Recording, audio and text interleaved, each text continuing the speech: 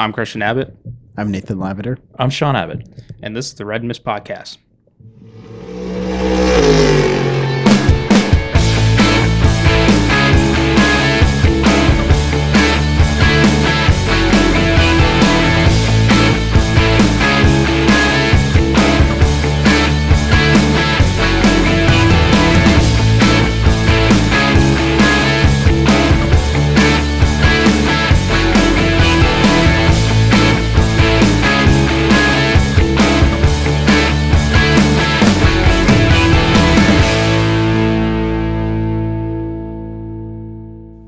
Hello, welcome to the Red Mist Podcast, Season 2, Episode 41. The 41 NASCAR of Grand Prix.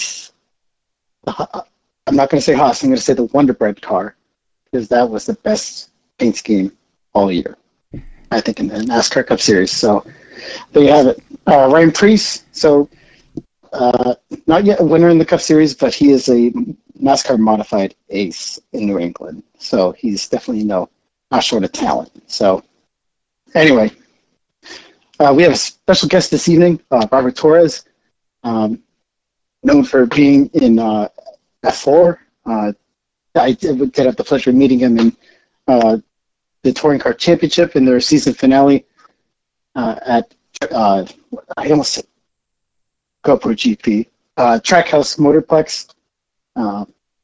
So we'll get to talk with Robert for a little bit.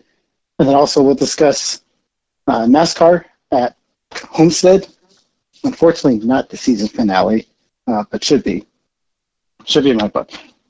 And then we'll just talk about Formula One in the United States Grand Prix.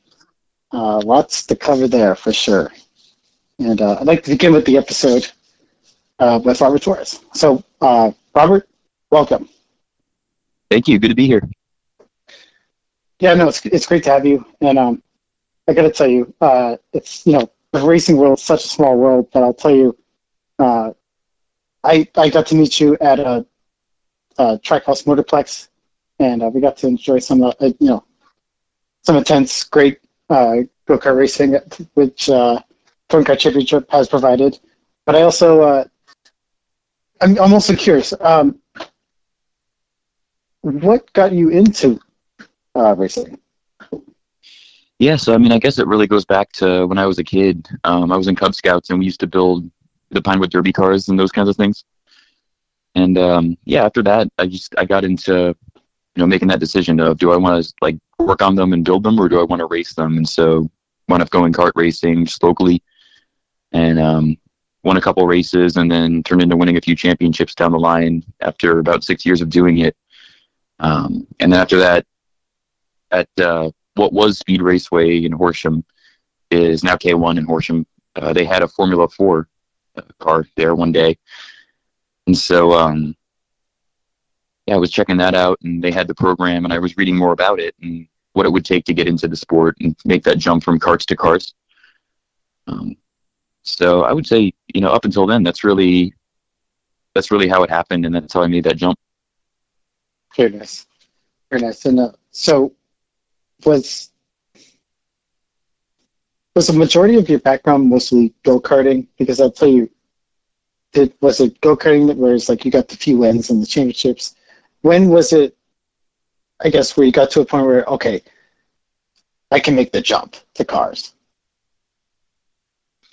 Yeah, that's probably, I'm trying to think, probably after my second championship. It was junior, local track championships, indoor karting in 2012. But that's when I really zeroed in on, racing and that feeling of this is what I want to do, for the foreseeable future, maybe my whole life. I didn't know yet at that point, but definitely that's where it started. Right. Yeah, because for me, I got to tell you, go-karting is just, it's the greatest equalizer. You get to see the talent that's really on track and the authentic talent, really, because it's evened out mostly, right? But yeah. So I've always been curious to see when drivers kind of feel that, okay, I can do this, I can maybe make the jump now, right? And so what was the first race car that you got into? So the first full-size race car, it was after 2015. It was in July 2016, and that was with, I believe it's the Formula Racing Academy now. They changed the name, but before that it was the Bertil Roos Racing School. And they're based in Pocono, but they do like schools, and they have a school series, but they do it all over the Northeast and I believe up and down the East Coast. But got my first taste of that at New Jersey Motorsports Park. It was basically a school version of what an F2000 car would be. I was fastest in the group, and the CEO at the time, Dennis Macchio, took note of that, and lined up things for the next steps after that. Very nice. And so, given that you got the track time, was it dry the whole time? Was it there rain? Was it? Yeah, that was nice that I wasn't thrown into the deep end with that. It was nice the whole weekend. It's phenomenal. Okay, so you've been to Pocono and I guess their road course configuration. So now you've been to many different tracks. Given I guess the experience in F4, what would you say is your favorite track that you've been on? I would definitely have to say that my favorite is most likely New Jersey Motorsports Park, the Thunderbolt course. That's where I got my first win. That's where I did my first ever series race later that year. Or actually, no, that was the following year, 2017, with the Bertil Roos School in their series that they run. So that track's always going to be my favorite, I think, no matter where I go from here.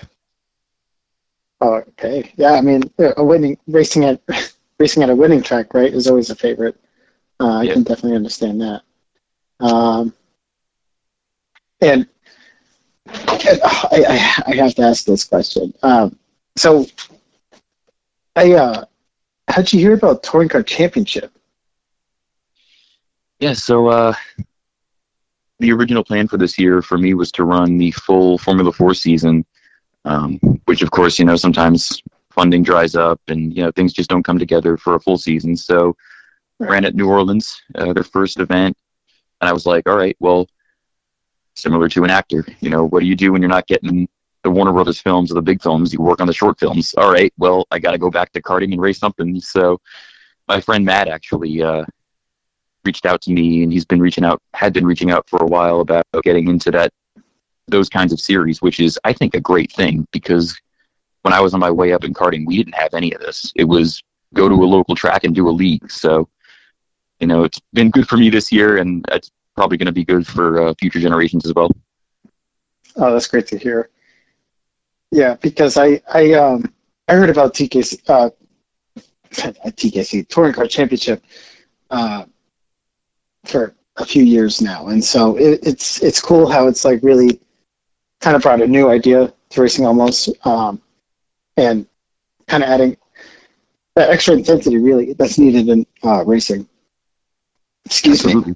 And so I love that idea, and it provides opportunities to go to different tracks like Trackhouse Motorplex, which, I mean, personally, I didn't have all that great of a result, but that was one of my favorite tracks on their calendar, anyways, and so even karts that are I call them the high performance karts, shifter karts, senior tag, right? They all go there, and so it's added track timing, whatever. Absolutely, yeah. So it's all good. Christian, did you have anything that maybe questions for Robert? Or So you said you did some league racing at Horsham, and that's in Pennsylvania? Yeah, there was a track. It still is a go-kart track, but they just rebranded themselves to one of the K1 locations. Oh, all right, right on. And then, so I guess just trying to get a clearer picture too. You did when you did all those indoor league kart leagues. Did you then just go right to a racing school and jump in that F2000 car, or did you go and do some of the we I guess refer to them as high performance carts, but I mean, you know, your like 206s, K100 or tag carts that you have out there, shifter carts. Did you jump into any of those kind of series and race it with those? No, and when I was doing just indoor karting, you know, that was where I wanted to go. I thought you absolutely had to do, you know, SCUSA or, you know, the series you were mentioning and those kinds of karts, high performance. It's a benefit, but I was told in a racing school that, two racing schools, the Burl Rouge one, and then actually ran in another school series, the Lucas Oil Formula Car series, and they were saying that all the stuff that you can learn doing karting, like in karting, you don't have instructors typically unless you hire one. Mm-hmm. But they teach you all those things about, you know, mechanical grip. What if you don't have a wing, you know, and it was a great benefit. All right. So you just kind of skipped over the I guess kind of like the outdoor karting scene for lack of a better term. Yeah. I mean, if in any kind of early career, it's always about trying to find people that can help you grow and get faster and get up to speed as quick as possible. So I mean, I guess with some of the F4 cars, like how or actually with the school cars, racing school cars, did you do any of their racing series? Yeah, so for the Brittle Rouge series, I was dipping my toe in and was able to do that summer 2017. I was able to do into the fall really 3 races for them. So it wasn't a full schedule yet. And then come a little later that fall, it was around October. Actually reached out to a Formula 4 team, Group A Racing. They're not in Formula 4 anymore, but they're doing Radical Cup now. But yeah, so that was good, and actually tested a Formula 4 car before going to the Lucas Oil Formula Car Series. Oh, all right, very cool. So then, did you do the Lucas Oil Series at all, or again just kind of like your one day, or I shouldn't say one day, but your schooling there, and then was that when you made the jump into F4? Yeah, so the idea with it was I would, you know, test the F4 car, and the team manager and coach, Jonathan Scarallo, who's still a great friend and navigator for me in this industry, he definitely helped me out with that, and, you know, decided that, okay, you know, I'm not ready, or I wasn't ready at the time yet to make the jump to Formula 4 and get into pro racing. So he coached me through 2 years of the Lucas Oil Formula Car Series, and, you know, wound up learning a lot and getting a few podiums. And by 2020, I was ready to go with them in F4. Oh, sweet. All right. Now, I mean, F4 is definitely a step up from those from the racing school cars. I mean, I guess I would kind of equate them to an F1600 car, where you don't got any wings or anything like that on them. But between the Lucas Oil car and the F4 car, did you notice like a sizable difference in terms of having aero on the car? Because I mean, I know the F4 car has wings on them, but I mean they're nothing really fancy, but they are there. They're absolutely, yeah. There's a difference. I remember it was actually the second F4 test I did, not the second one. That winter before being in the Lucas Oil Series, the wing angle actually slipped. There was a loose screw on the rear wing, so I was going around a high-speed corner, and I'm like, man, this thing's getting like really loose all of a sudden. Like, what is going on here? The tire's gone. Oh, jeez. Yeah, where's the grip? Oh, goodness. But yeah, finished the session, came in, sure enough, the wing was gone. So. Wow. Yeah, slight understeer, right? Along with that. Oh my gosh. That's tough. What? Man. Was this during the race or? No, that was testing. Okay. Still. Oh my gosh. Oh, man, that's wild. So, I mean, I'm just trying to think. Like, the opportunities are there in go-karting. Do you maybe see yourself jumping into back into open wheel cars, or maybe something else? Yeah, that's the goal for next year. Some of the people I'm working with now, we want to line up to hopefully run full-time in the Mazda MX-5 Cup next year. Oh, that would be wild. That is one. Some of the races I've seen. Oh my gosh. I mean, I guess to kind of get a little bit more specific, are you talking about the MX-5 series that IMSA sanctions, or more of like your regional SCCA MX-5 stuff? Correct. Yeah, the IMSA sanction series. Yes. Oh, all right. Very nice. Very, very nice. Yeah. Yeah. No. When you go to Watkins Glen, oh my gosh. Hey, have fun drafting, my friend. I think that goes for just about any track. Right? They tell the road course. That'll be awesome. Yeah.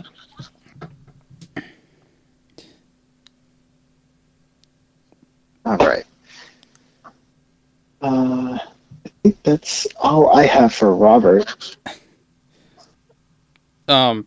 So Robert, I guess is there anything that you would want the people to know about you, or anything like that?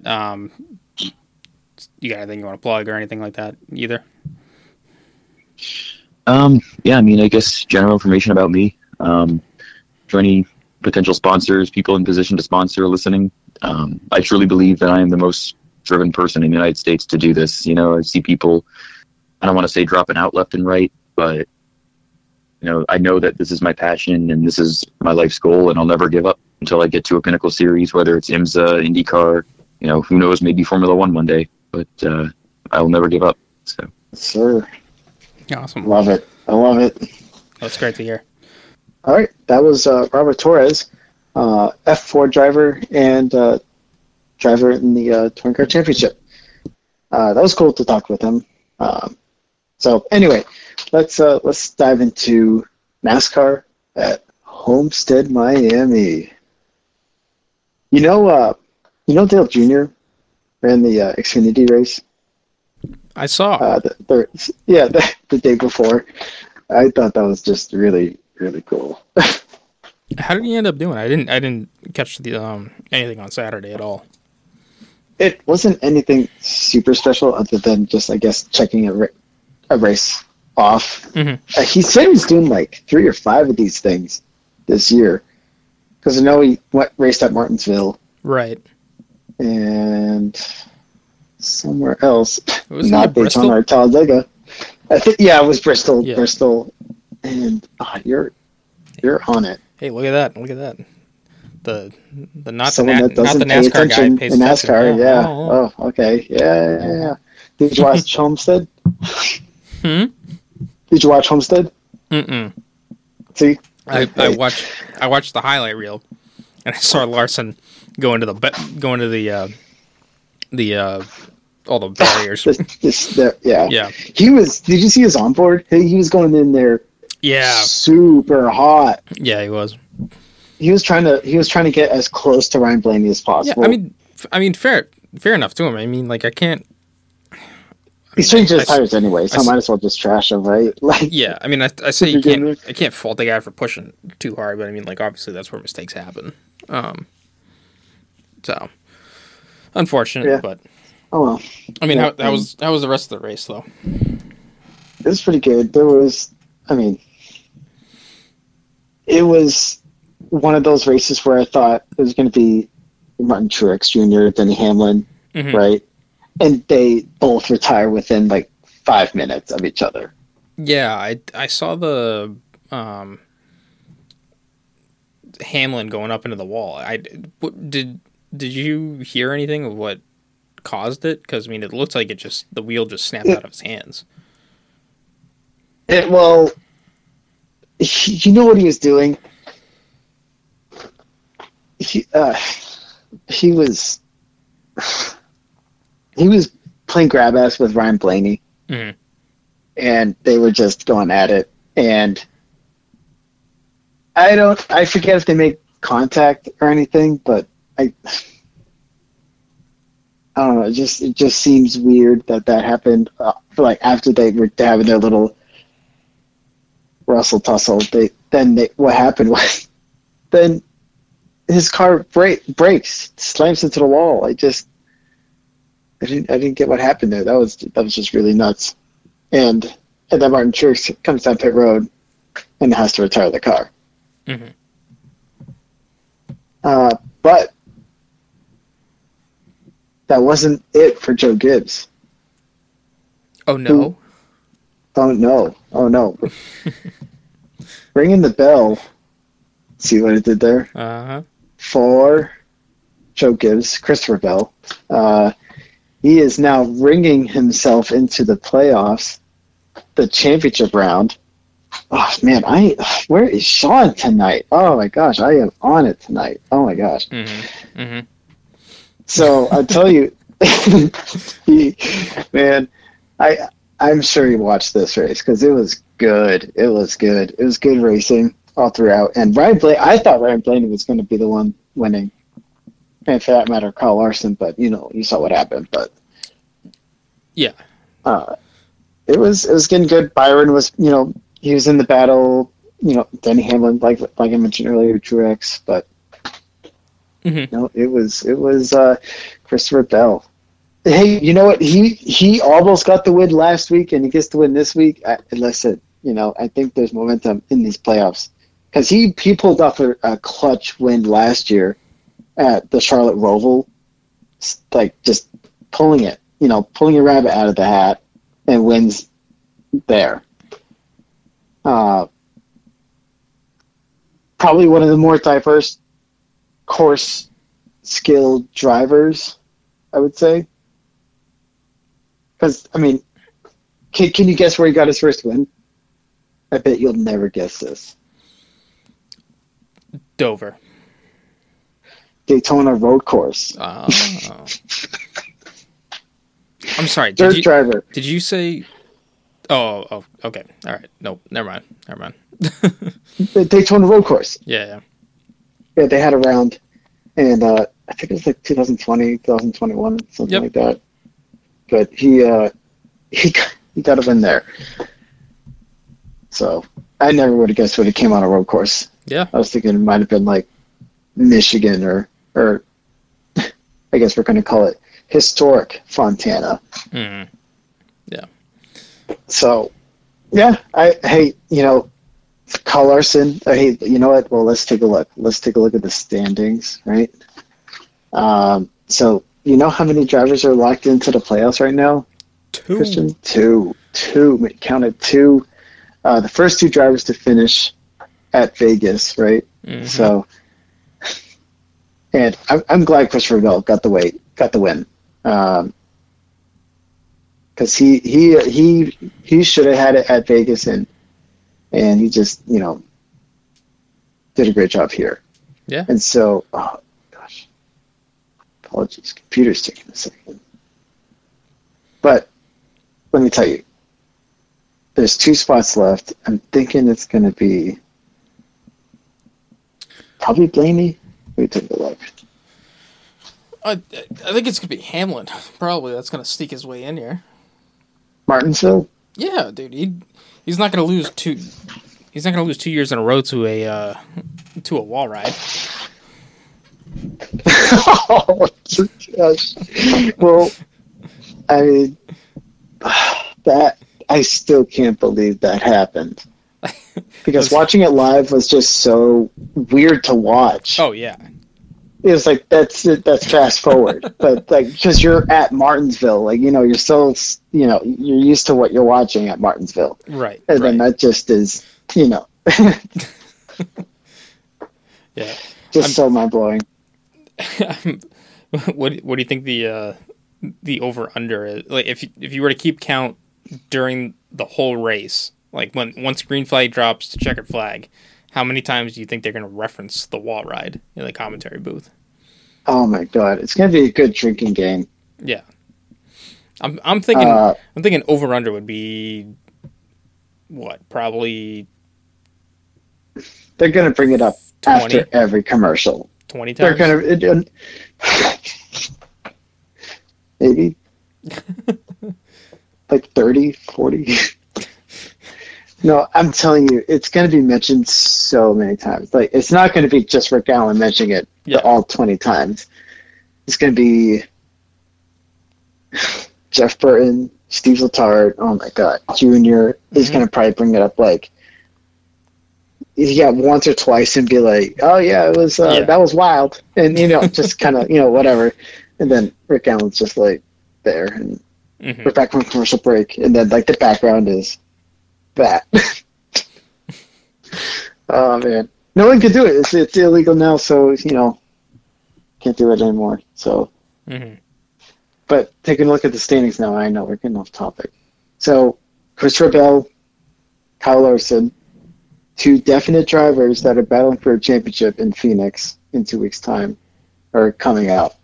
Right, it's a little less than 2 weeks. So, and William Byron is plus 30 above the cut line, in front of Ryan Blaney, who is plus 10 above the cut line.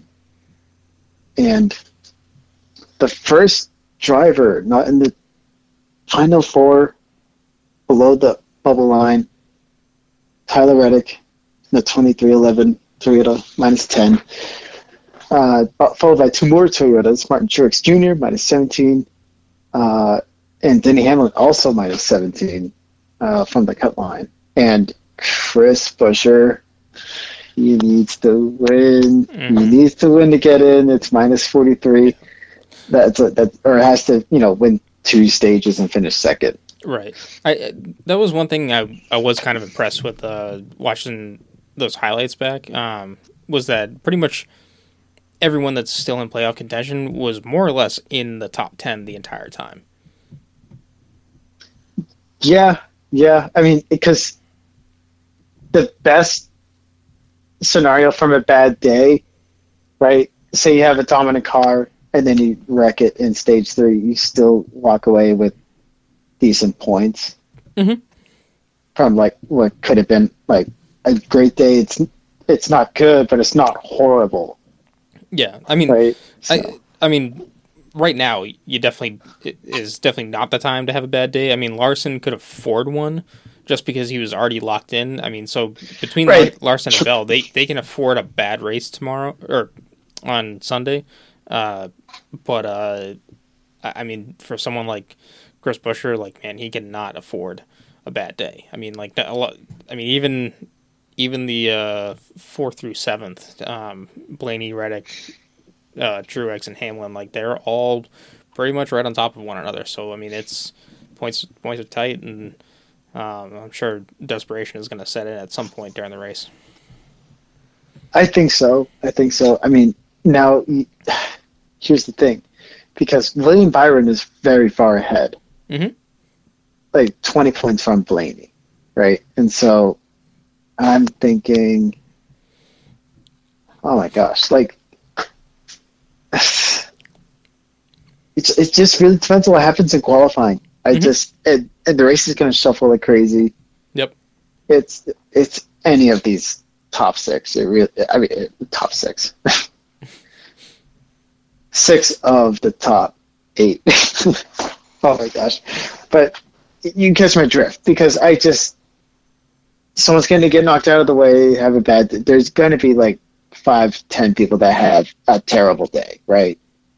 And it could be one of these guys. And so we'll just have to see what happens. For a grandfather clock. Oh yeah. Arguably one of the best trophies that any driver receives in NASCAR.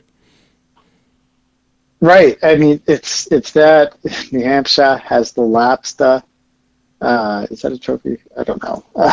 But I'll tell you, it's the Hurley J. Earl trophy, the Daytona 500. That's a cool looking one too. I like that one a lot. So, so that's NASCAR. Yeah. All right. On to Formula 1. Formula what? Formula 1. Uno. Yes. Because this week we go to Mexico, but this past week, we were at Austin, Texas. Yeah, howdy, y'all. I mean,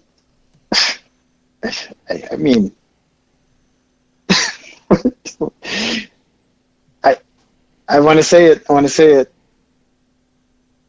My underdog, Christian. I could hear the eagle. I could hear the fireworks. I could hear the American flag waving in the background. America. Oh yeah, Logan Sargeant. Oh, thank you. Yes. Logan Sargeant got his 1 point. Mm-hmm. I know I didn't. I know I got 67% of the podium correct. I know I'm jumping ahead, aren't I? Yeah. I mean, we can kind of fast forward through it. I mean, it was a sprint race weekend. I have made it pretty clear I don't really care for these things. Who is? And I don't know. I mean, I guess it's like so pointless. Like, I'm not for these sprint race weekends because they're not doing anything to shake it up at all. Like, honestly, if you're going to put one of these races in here, invert the field in some capacity. Like, either invert the top 10 or invert the field by championship grid order. You know, that's you gotta have something on the line for teams that either don't ever score points all that often and can have a shot, or guys that are trying to make a difference in the top 10 of points, and or at least in the bottom half of the top 10, and are trying to make points that can help not only themselves in the Drivers' Championship, but even the team in the Manufacturers' Championship or Constructors' Championship. Same difference. Yeah, right. So I mean, again, we showed up qualifying. Oh no. You know, the storyline of this weekend was track limits, because who couldn't go a week without track limits? It was starting to become like an Austria race, and then it's so. But what are you doing? What are you doing with these track limits? Just I mean, and you saw what happened Saturday, right? Right. Well, where they widened changed it. Yeah. I was infuriating. Yeah, I wasn't really I wasn't all for that. I read somewhere that the drivers complained and wanted it widened. I don't really understand why, because the only thing, like, even during the race, they weren't necessarily pushing that limit every single lap either, because they were all pretty well behaved during the race, and I don't know. I thought the Porsche Carrera Cup race, the Porsche Cup race that was there as a sports series for the F1 weekend, yep. I thought was much more entertaining than the F1 race, just because. And I mean, granted, like, all the cars are pretty much more or less on top of one another, but they also, the IMSA is a series running that stuff, and they just threw track limits like out the window and basically said that track limits were the grass or the sand. So, I mean, if you go back on YouTube and find the races, like, you will see them just going like way outside the track, the white line that F1 is so focused on. And I thought it created better racing, just because none of these guys had to worry about staying, in, quote unquote, inside the track. But I mean, like, it's, I don't know. I've always viewed track limits as it's the outside or inside of the track is where the pavement stops. And if you want to go outside the track, like, totally fine, but you now run the risk of damaging your car. And yeah, you definitely can't, like, blatantly corner cut, because even if, say, all the S's at COTA had grass or gravel on the inside of all of them, and you just, like, straight shotted the thing, and you somehow picked up half a second to a second on the field. But that's time right. And so that's just increased awareness for that. Because I was just thinking of, like, what if you just cut all these corners, right, and you make up time? Yeah, and I mean, you can, like, it is, I don't know, I mean, like, a well-designed track, you do not need to have this this necessity to police track limits like this, because if you designed it how it should be, then you wouldn't ever have to worry about this. So that's, I guess I don't want to drown too much more on this stuff, because this we can go on for whatever. And I mean, there's plenty of tracks here in the States that aren't these fabulous grade 1 tracks or whatever, that your track limits are pretty well defined, and if you go off, you screw up, you get punished. And that's how it should be, in my opinion. 100%. So the sprint was pointless. And it's pointless. I swear to God. I was like, you're going to give it a backbone. Yeah, pretty much. Anyway, so we go to qualifying. And, well, let's put it this way. Max didn't get pole, but should have. If you ask me. Should have. As in, if you're going to widen that area of the track in which his qualifying lap was not a breach, I think you reinstate that qualifying lap.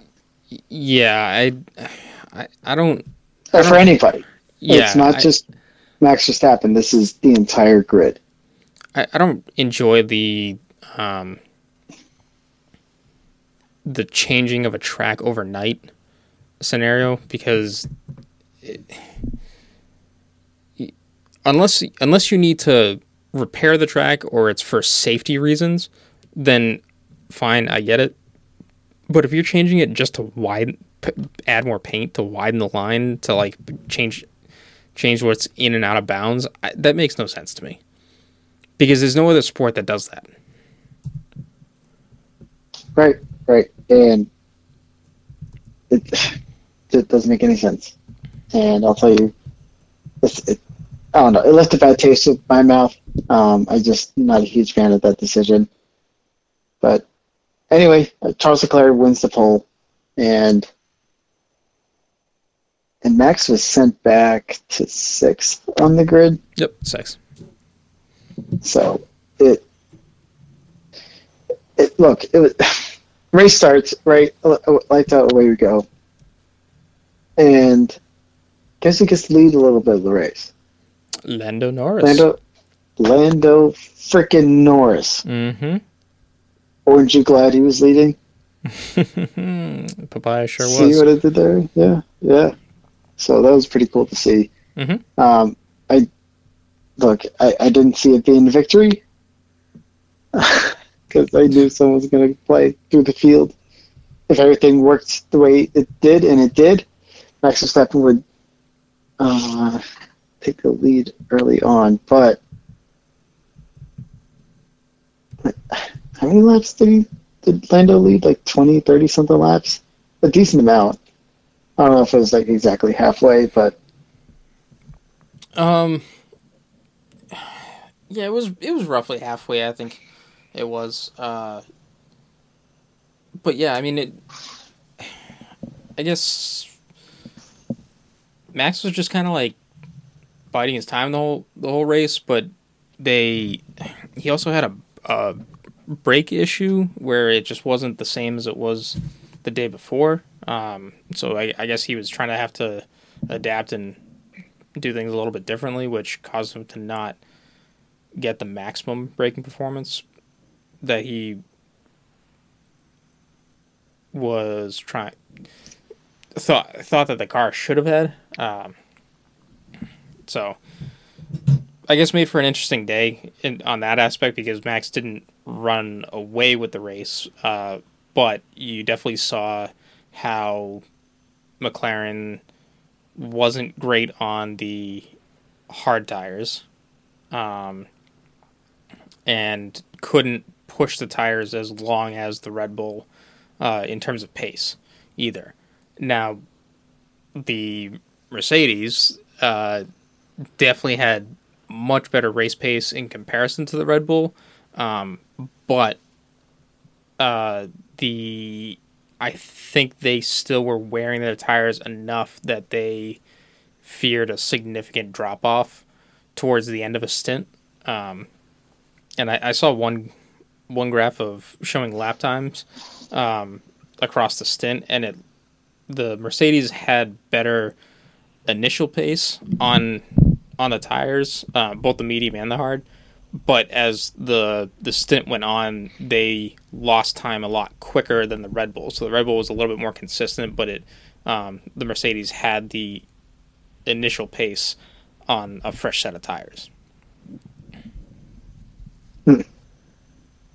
So, but bottled. I guess Mercedes dropped the bag by not pitting Lewis in sooner enough at the first pit stop, and then Ferrari tried to commit to something that they couldn't do, and once again they kind of found themselves down and out, and before they could even get to the checkered flag, which was kind of unfortunate, because I mean the Ferraris definitely had pace, but both Leclerc and Sainz know that the Ferraris are great on one lap pace and not necessarily there in the race, so they really do have to maximize race strategy, because if they don't, then they've lost the race pretty quickly.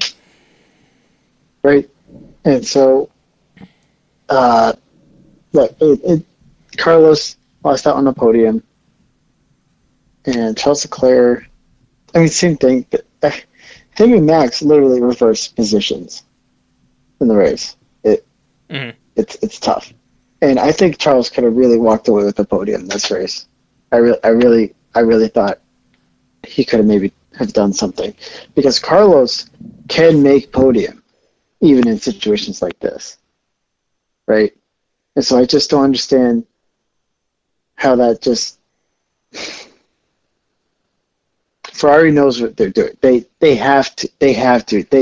Right? Like this is so.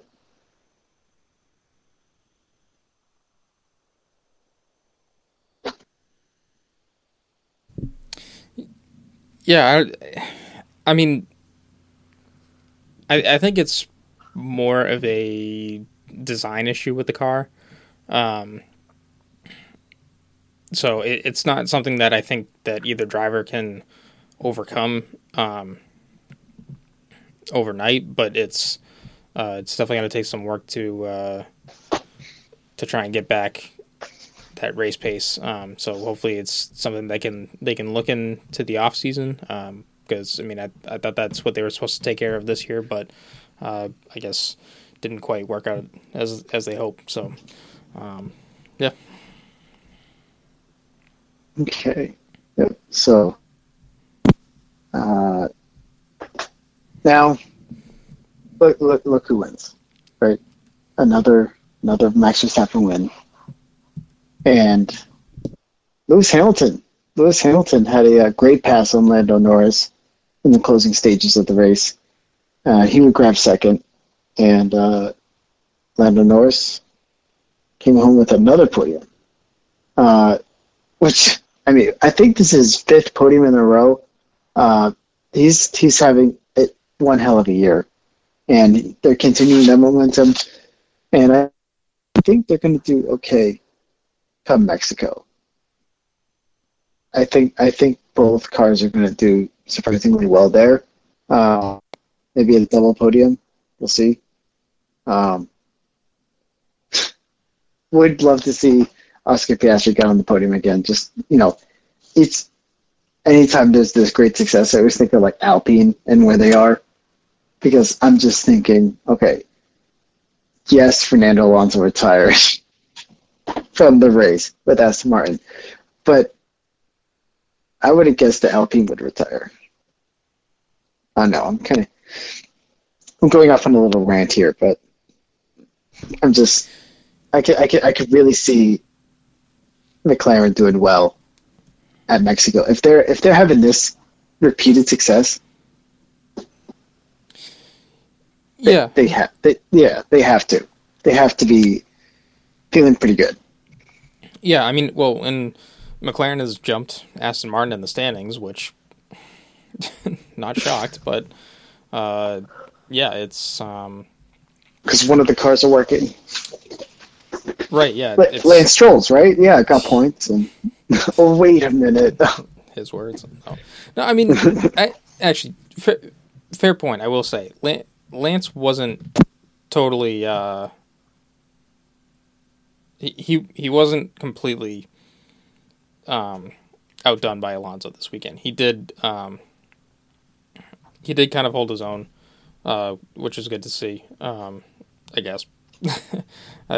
It's kind of hard to say that one race could save the season, but yeah, I mean it is just kind of, you have to look at more of a season performance, and having both cars both cars start in the pit lane in Austin, so they already had work to. They were already starting on the back foot, so it was going to be hard to do that. I mean, yeah, I don't know where Aston Martin is going to try and make up points at all on McLaren. I think it's really going to take an out of... it's going to take an off day for McLaren for Aston Martin to get back in the game, but Mexico definitely could be it, but it also might not be it, because Aston isn't necessarily... They haven't really been strong on the high-speed tracks. So, yeah, it'll be interesting for sure, and I'm curious to see how McLaren will handle this high-altitude track as well. Yeah, and I'll tell you, this race has always been wild too. And I mean, I'm okay. Look, you know who's going to win, and you know who's not going to be on the podium. Sergio's going to win. Oh, come on. Hey, man. Oh, so okay, let's go. Let's do our picks. So picks, all right. This is just right. So I'll tell you. Okay, Max, he's gonna win. You know who's gonna get second though? Lando. Okay. Lando Norris is gonna come in second, and our second runner-up. No, but third place is gonna be Carlos Sainz. And actually get the podium this time, because he got a podium, but he wasn't on the stage. Right, because Lewis and Leclerc were found to be infraction of their plank thickness.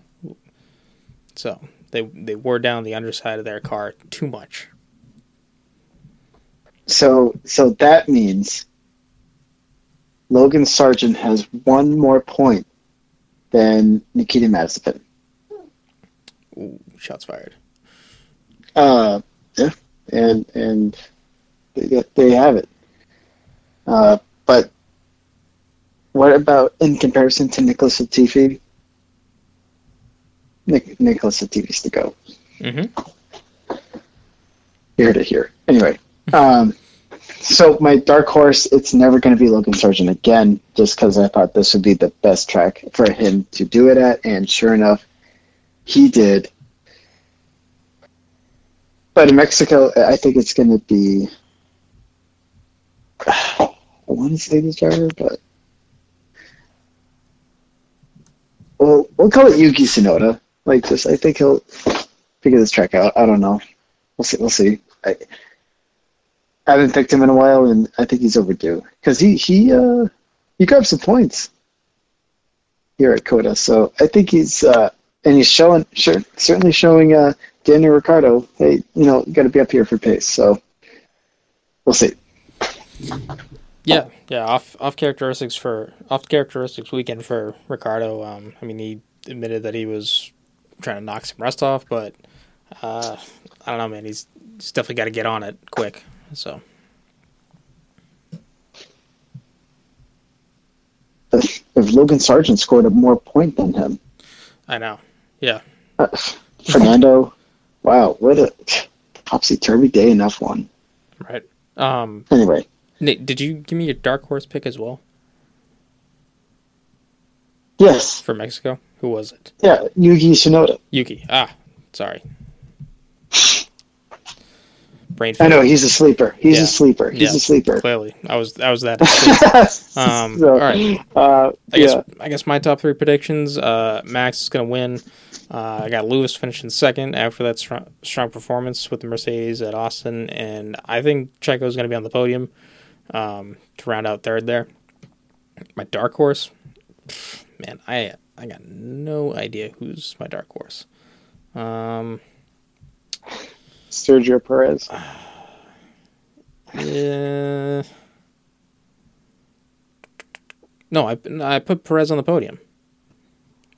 I know. He's going to finish third and my dark horse at the same time. Well, it's an improvement as of late, so. Man, you know what? Let's see if Ocon can battle back. Yeah. So. It would be interesting to see. There was an interesting stat that I heard is that Ocon has the most DNFs out of the season, or he's the driver to have the most DNFs. I can't remember what the exact number was, but I thought it was something kind of high, like 6 or 7. Which now is that Alpine reliability? Yeah, probably.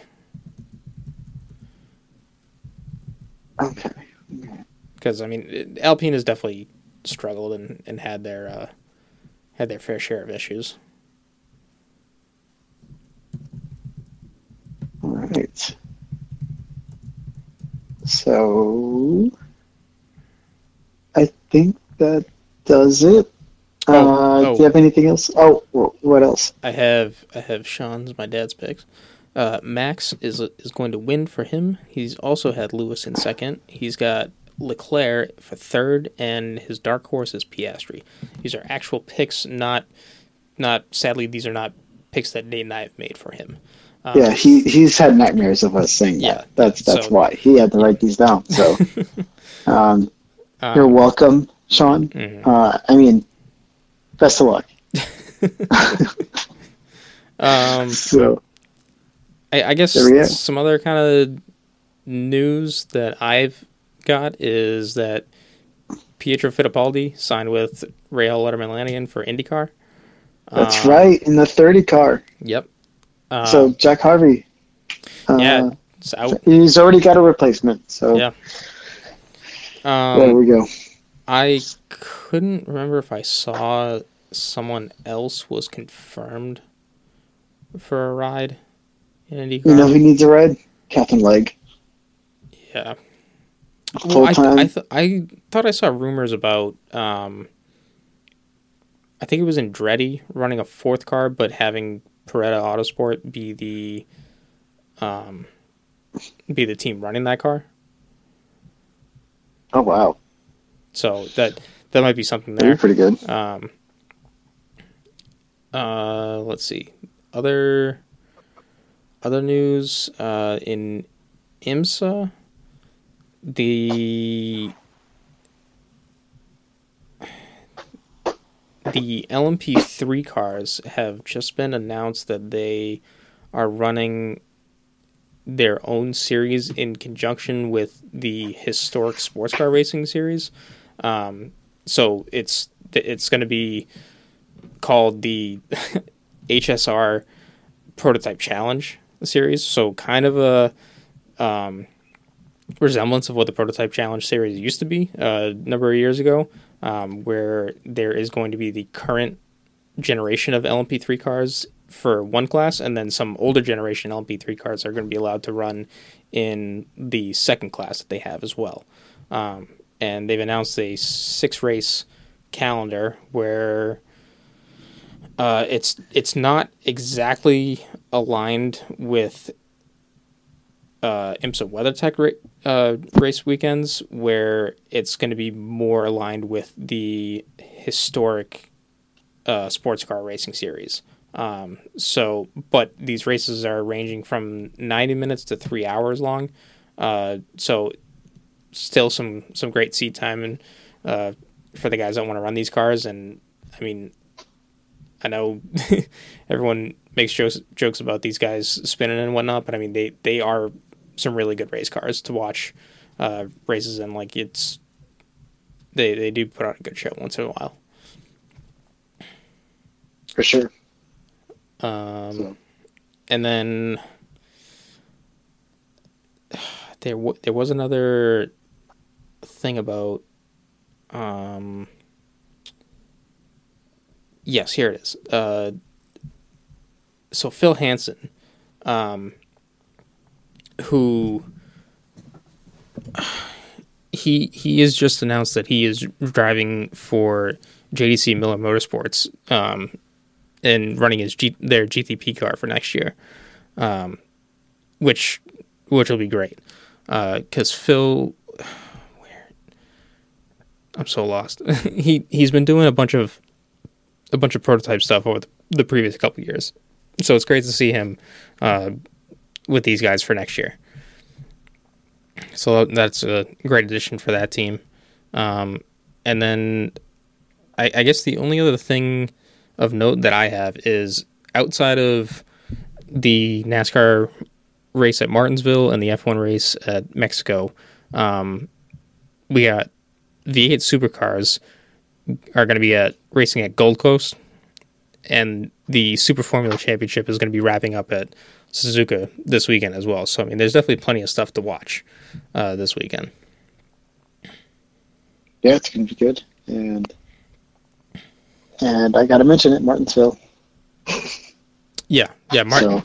Yeah, I mean, seasons are winding down, so I mean, everyone's there's something on the line with every series going on here. Yes. So, anyway, so. And Nate, we got one more announcement. Oh yes, and what's that? I think there's an endurance race that you and I are taking part in this weekend. Oh, that's right. There is a 4-hour endurance go-karting race. Not endurance karting, but endurance race with karts in it. Mm-hmm. 3 different classes. We're going to be in rental class, but it's going to be pretty exciting. We have it's going to be us 2, so we're going to be partnered with Nick Frangulis, who's a good friend on the podcast, along with Jake Innes. Mm-hmm. So us 4, we're going to put it together, and we'll see how we do. So I think it's going to be really exciting. And I've been at Englishtown, but not the parking lot circuit, which Nick has some laps on. Yes. And I have time on the kart itself from a prior Touring Kart Championship round. So we'll see how we do there. It's at Englishtown, so we'll see what we can muster there, and hope it's a good result. It's definitely going to be a fun time. It's it's for some of us. It's we haven't been in a kart in a while, and that definitely going to scratch that itch. Yeah, sure will. But yeah, we'll have something to report of our own next time out. Yeah. So. And with that, good night. Thank you guys for listening to the Red Mist Podcast, hosted by Christian Abbott, Sean Abbott, and Nathan Lavin. It's produced by Christian Abbott, and music is by Alex Wart and Harrison Tate.